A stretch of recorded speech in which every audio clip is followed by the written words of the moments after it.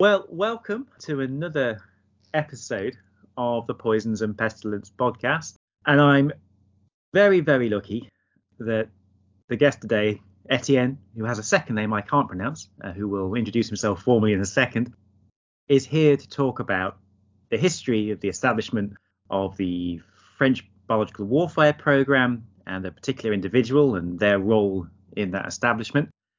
And after a few months interacting, we finally managed to find a time where we can both sit down and record this. So, Etienne, it's wonderful to have you on today.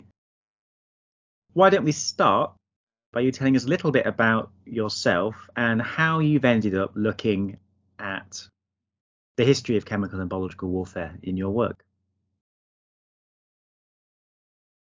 Okay, thank you, Brett, for having me on your podcast. So I'm a historian and philosopher of science originally, and I specialized on the history and philosophy of biology. I studied the history of prion protein and then of the strategic uses of genetic engineering. That was my MPhil. Naturally, at the beginning of the 2000s, with the anthrax letters, I was interested in understanding the special applications of sciences, and especially biological and medical sciences, into not curing, but killing, creating dangerous stuff instead of protecting people.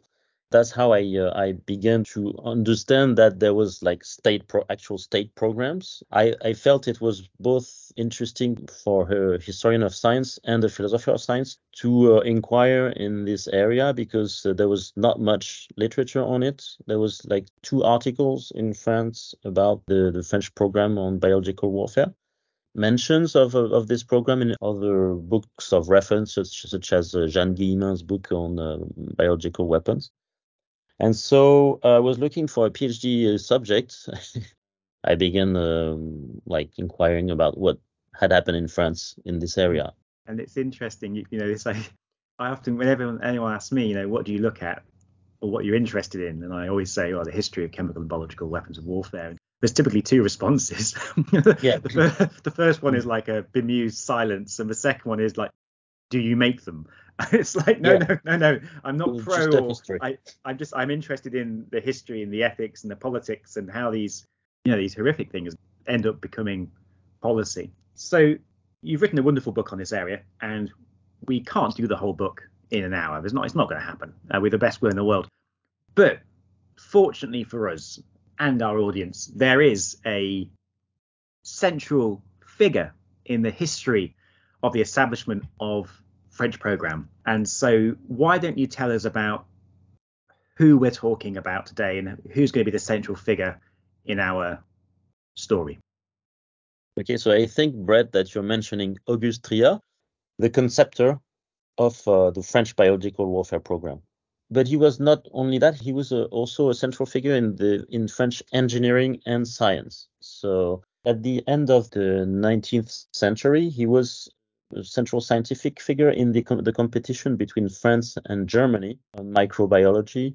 This competition led both countries to a lot of new discoveries at the time and parallel discoveries, and each country was claiming to be the first to have developed such and such. So he was the first to invent, for instance, formol, the commercial name of a solution of formaldehyde. He has an early patent on formol in 1882. So that's about the time when Robert Koch Institute was created. He was working, Auguste Trillat, at the Institut Pasteur. So there was Pasteur on one side and Koch on the other side, and 2 institutes were competing, and with such figures as Trillat, who became later one of the heads of Institut Pasteur.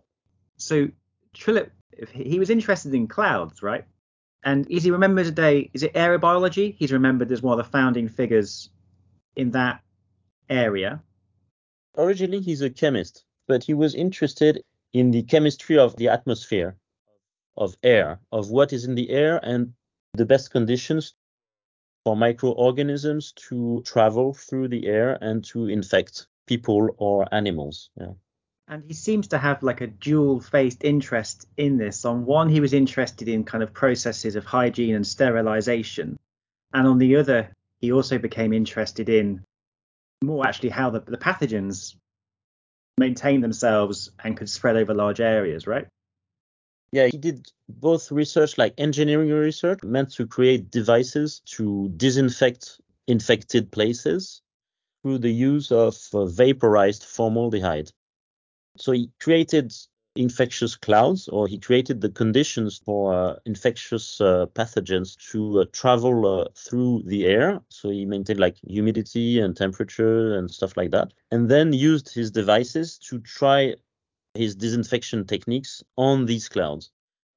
From the origins, so that's around 1905, he worked on both aspects of biological warfare, so defense and attack, or I mean, not it was not at the time exactly attack, but on the creation of conditions, of atmospheric conditions to transport pathogens to the bodies of living organisms.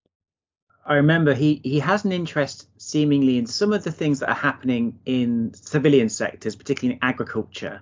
He seems to also start to see potential applications for his work in different ways in more military contexts, which is perhaps unsurprising because of increasingly heightened security competition in Europe at this time. He was also interested in generating clouds. Was it to do with disguising naval ships and those sorts of things? Yeah, that was a bit later during the First War, where he actually worked for the Navy to create clouds to hide ships from the enemy at sea. This production of artificial clouds is like a parallel story. He said Trillat to have been inspired by agricultural practices, the use of clouds to protect crops from the early freezing in the fall in France. People in the countryside, they were burning wheat bales to prevent crops from springtime frosts, so early frosts. Late frosts, in fact. And this technique was also used in the aviation in France. Was to be used by planes, by early military planes, to create clouds to hide from the enemy, also in the air. If in your mind, when do you think he starts to work more closely with the military and start considering military problems? I guess there's two streams. One is the cloud generation for obscuring things, but also, as I understand it, he was interested in disinfection. Yeah. And so are these the main ways he starts to orientate some of his work towards military applications?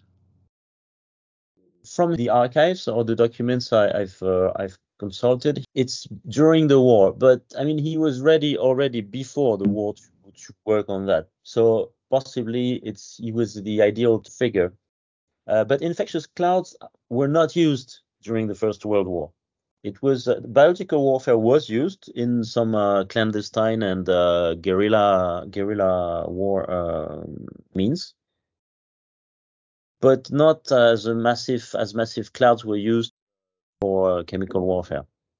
So I get the sense that in the lead up to the First World War, you have a leading scientific figure who has a range of interests which are at the cutting edge of biology and chemistry at that point, in particular looking at sort of meteorological and basically the spread of clouds through the air for various different purposes, which were increasingly apparent that they may be utilities.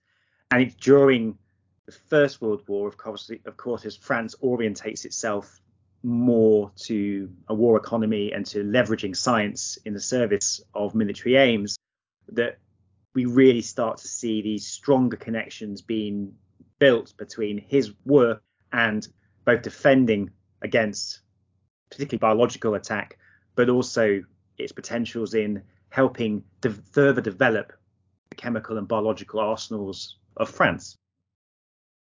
Now, if the history of the French CBW program is anything like the rest of Europe post First World War, I imagine there was some ambiguity about the future of the chemical warfare program in France. Like, was chemical warfare a weapon of the past, or did it still have a role in future conflict?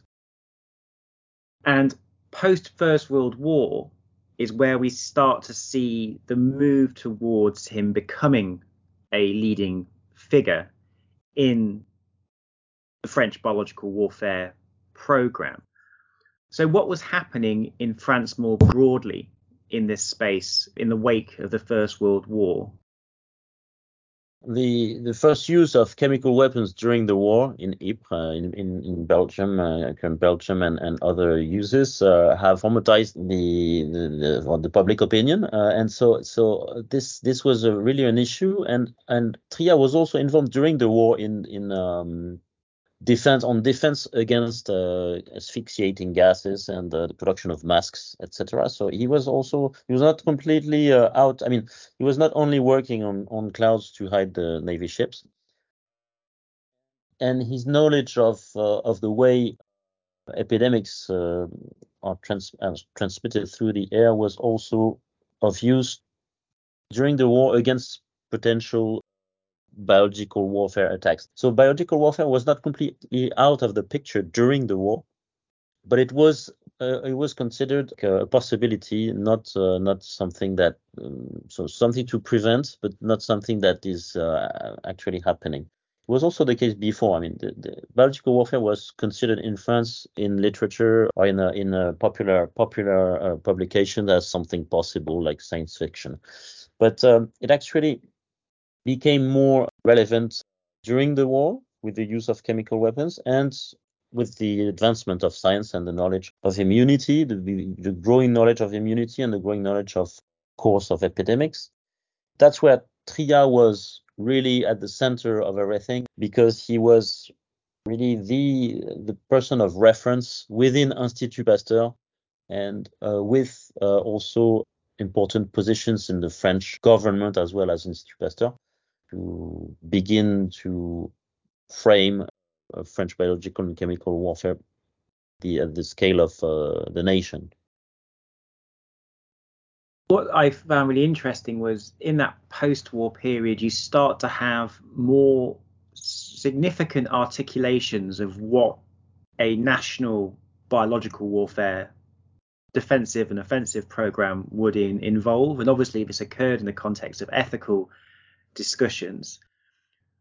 At what point do you start to see moves towards initial plans or proposals for an expanded French biological defensive and offensive program? There's no controversy about this date. It's 1922. I mean, this is the year of a report that was published by Trillat. And so in this report, which is not anymore accessible in archives, but cited extensively, Trillat elaborates on all the doctrinal specificities of future biological warfare and the means required to create a serious biological and chemical warfare program. This report led to the creation of a commission, a national commission, the CEEC, la Commission des études et expériences chimiques in French. And it's within this commission on chemical warfare, in fact, that biological warfare was initiated. So again, there's like this very important link between the chemical warfare and biological warfare that is already there at the first steps of the French biological weapons program. And of course, this was a period at which there was negotiations on the laws of war, which did deal with the potential of bacteriological weapons, as they were referred to at the time. So a period in which there was broader public expectation that these programs would emerge. Trillat was at the sort of helm of articulating a French vision of that.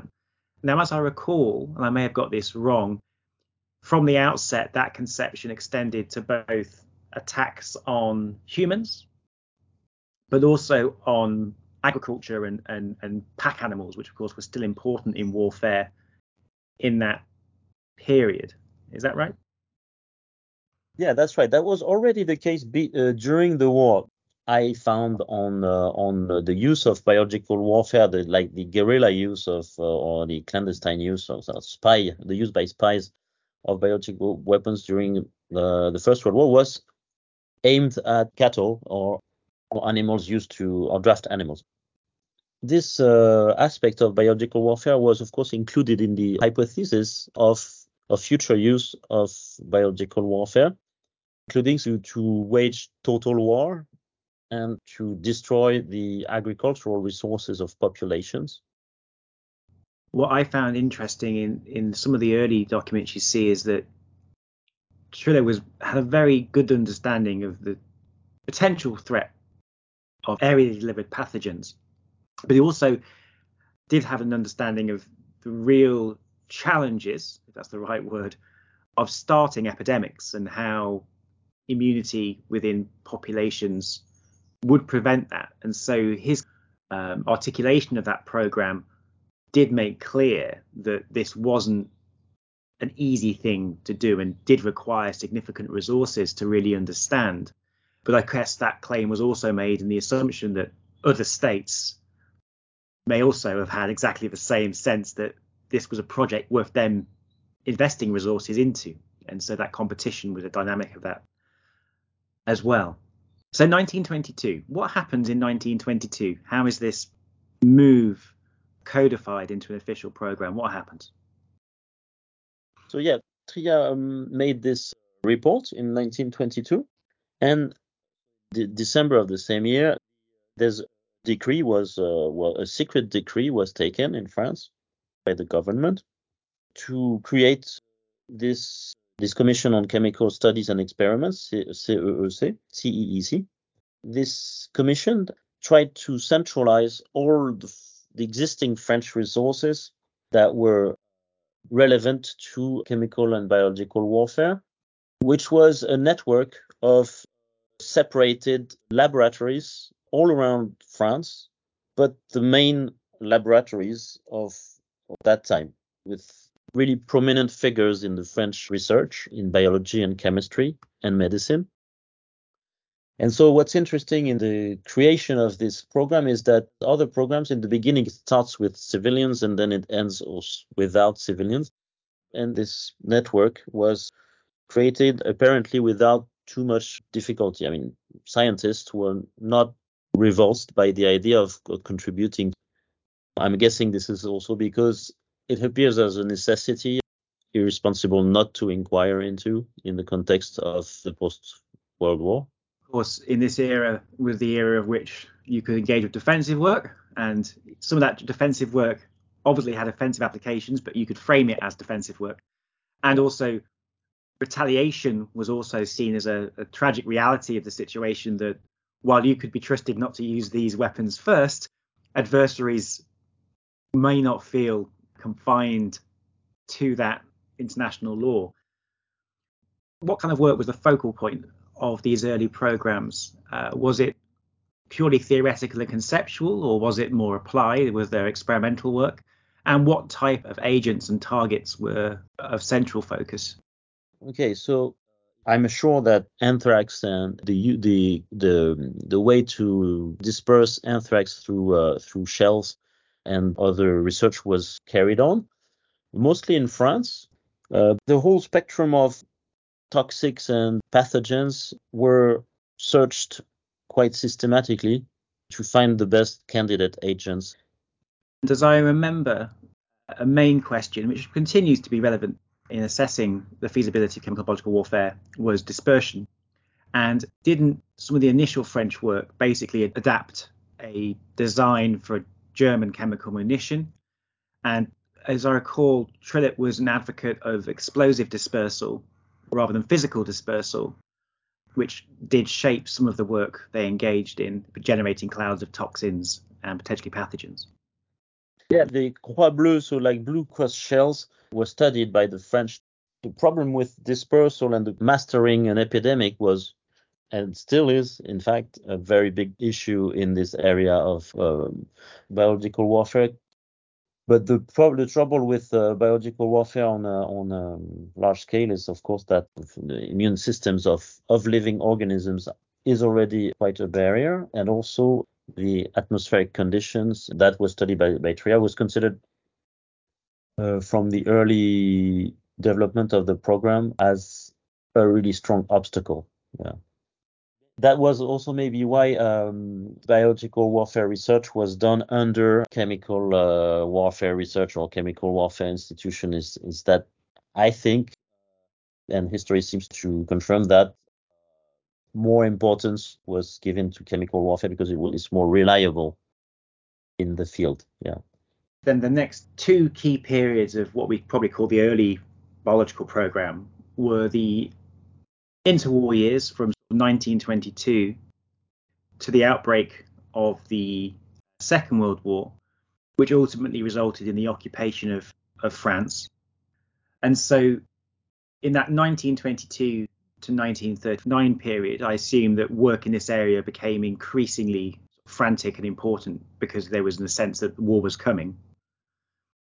In the interwar period, the development of this program indeed was decentralized, except for one institution that began to centralize research, a military institution, the Poudrerie du Boucher. Le Boucher organized also trials of chemical and biological weapons under the same CEEC program in France, but also in Algeria. That's also when Algeria was a proving ground for chemical weapons and biological weapons in the early 30s.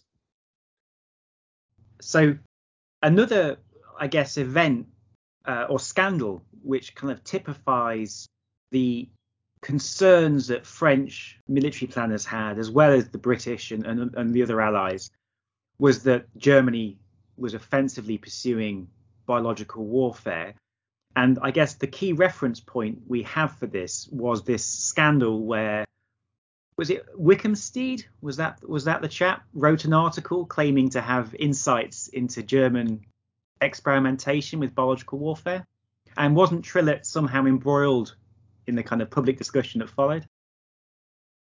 Yeah, so that's in France, in the French framework. So Wickhamsteed alleged that biological warfare experiments were carried out secretly in 1933 by German agents in London and Paris. So that was an actual agent, microbial agent, but not producing disease.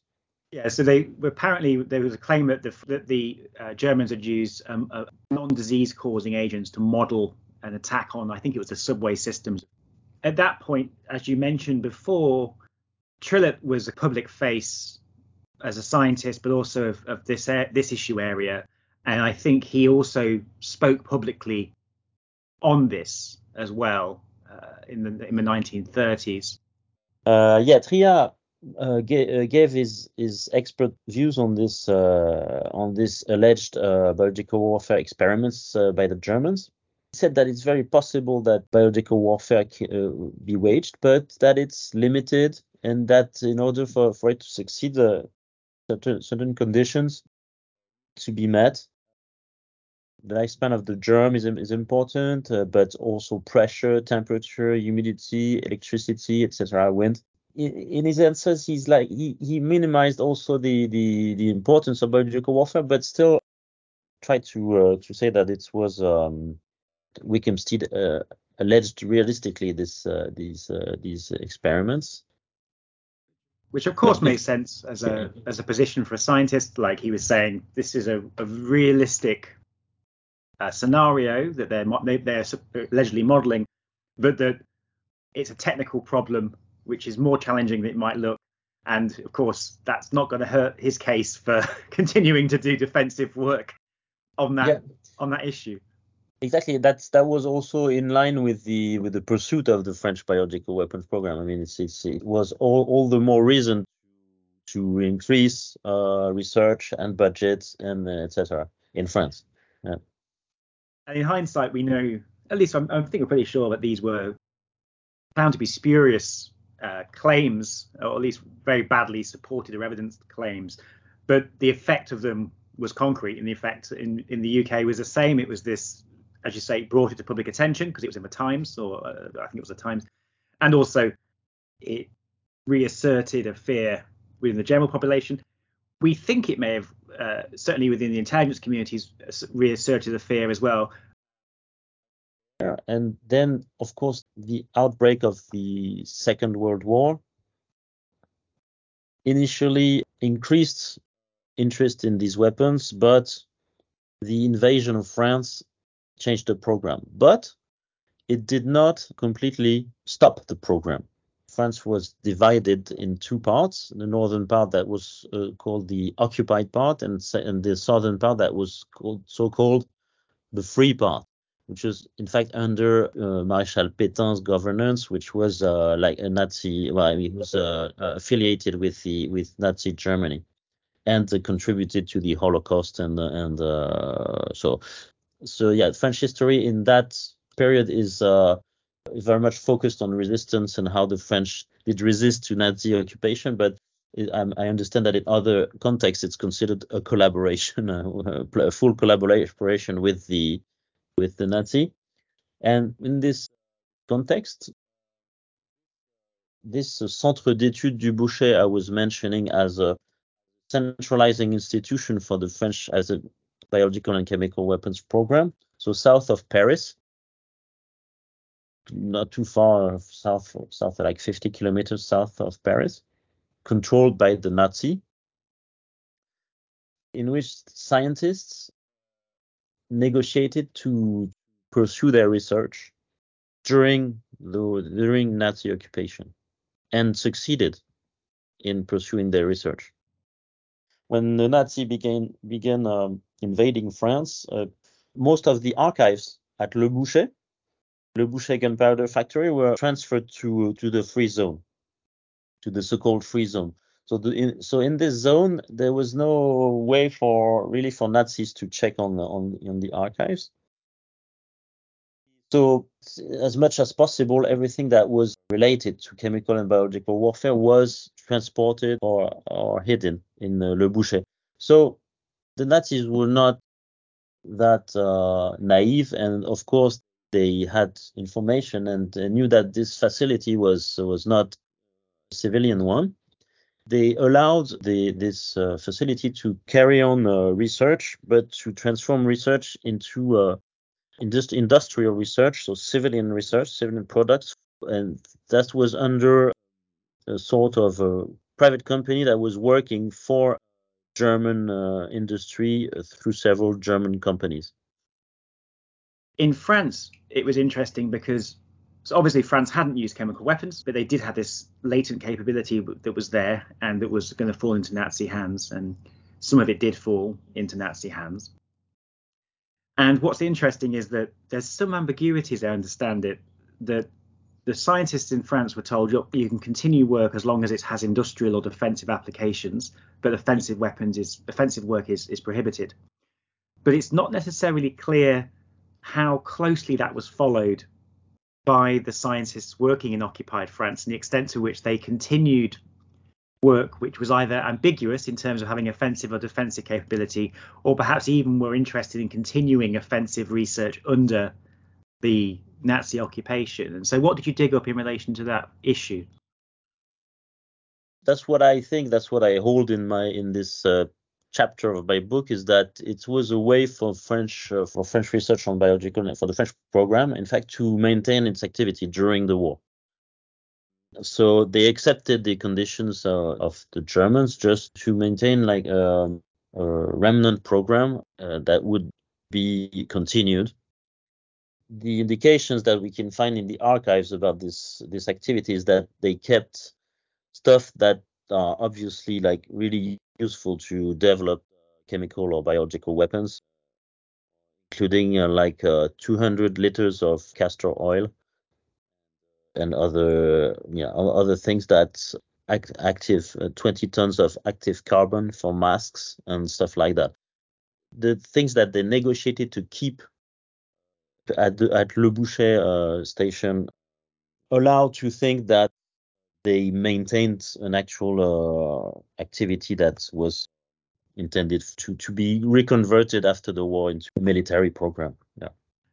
And also, as I recall, there was also test chambers that were maintained. Yeah. And in the archive material you looked at, I don't know, you'll know better than me, but there was discussion that, scientists were asking permission to continue utilizing these test chambers for more civilian sounding work. I think one was to do with looking at whirlwinds and stuff like that. But it's not necessarily clear if that was, in essence, a cover for them to continue some of the work that they'd been doing before the war. Yeah. We can see from the archives, from the letters from scientists or from the head of the Bouchet at that time, from Adolphe Kovacs, that they are trying to keep as much as possible the facilities, to the limit of laws. There's also communication between Toulouse, the area of Toulouse, between where the archives were transported at that time, or supposedly, because those archives are really hard to, cannot find them, where they request to transport really very, very powerful fans to make clouds and stuff like that. But this request is refused by the Germans because they know that this is obviously not for civilian research. Of course, there's a historical ambiguity here about the extent to which this was driven by scientists in occupied areas who were looking to keep hold of their toys, basically, and their capabilities for the sake of keeping hold of them, or the extent to which they were interested in continuing offensive work. But I guess that's an ambiguous thing, isn't it? For whatever reason, they wanted to try and maintain it. So what's interesting, I guess, is Trillat dies in what year does he pass away? In 1944 in Tunisia. In former, well, that was not Tunisia at the time, but in current Tunisia, yeah. So he passes away at a point where he's witnessed a lot of changes in science and technology.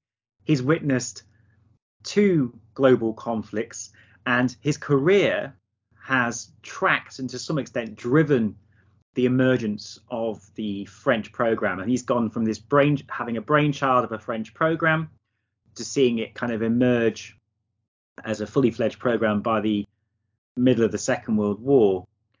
So what legacy do you think Trillat in particular left that French program? And I think we're going to pick this up in the next episode we do when we look at the post-World War era.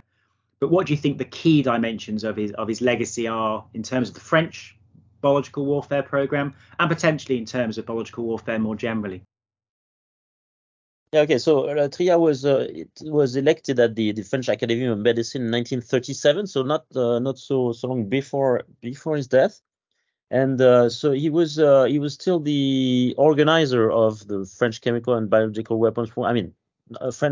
A main figure. As we spoke earlier about the Wickham Steel affair, that was in the early 30s. Trillat was still active in these years, so before his death, 15 years or 10 to 15 years before his death. And so he was the main figure to organize the institutionally also the program in the interwar period. His main legacy is that he gathered scientists and engineers and the military on this topic, but he didn't completely gather them in terms of geography. The institution of Le Bouchet Center was a form of centralization, but this centralization of the program was put into place after the war. The principle of creating a network of medical and chemical scientists or biological scientists all around the country, and was the founding principle of the renovation of the program in 1947, when a commission after the war was created on modern warfare. Thanks for that. So I think we've done a good job here at reviewing the establishment of the French program and taking it through, focusing in particular on the leading light of that program up until the Second World War. And next time we get you on the show, we'll have you talk about the reinvigoration of the French program, which was certainly influenced by the early work of Trillat, and looking at how that moved into the nuclear age and the Cold War era and the character of the French program and its field research and those sorts of things. So I guess all that's left for me to say is, thank you so much for making the time today to come and speak to me. I've learned a lot. We're going to plug this book twice, once now and in the next episode as well. And maybe if you're planning to listen to the next episode, you could buy the book before that so you could really get the most out of it. So thank you very much. And I look forward to seeing you again very soon, Étienne. Thank you very much, Brett. And I look forward to discussing the second episode of the French Biological Weapons Program.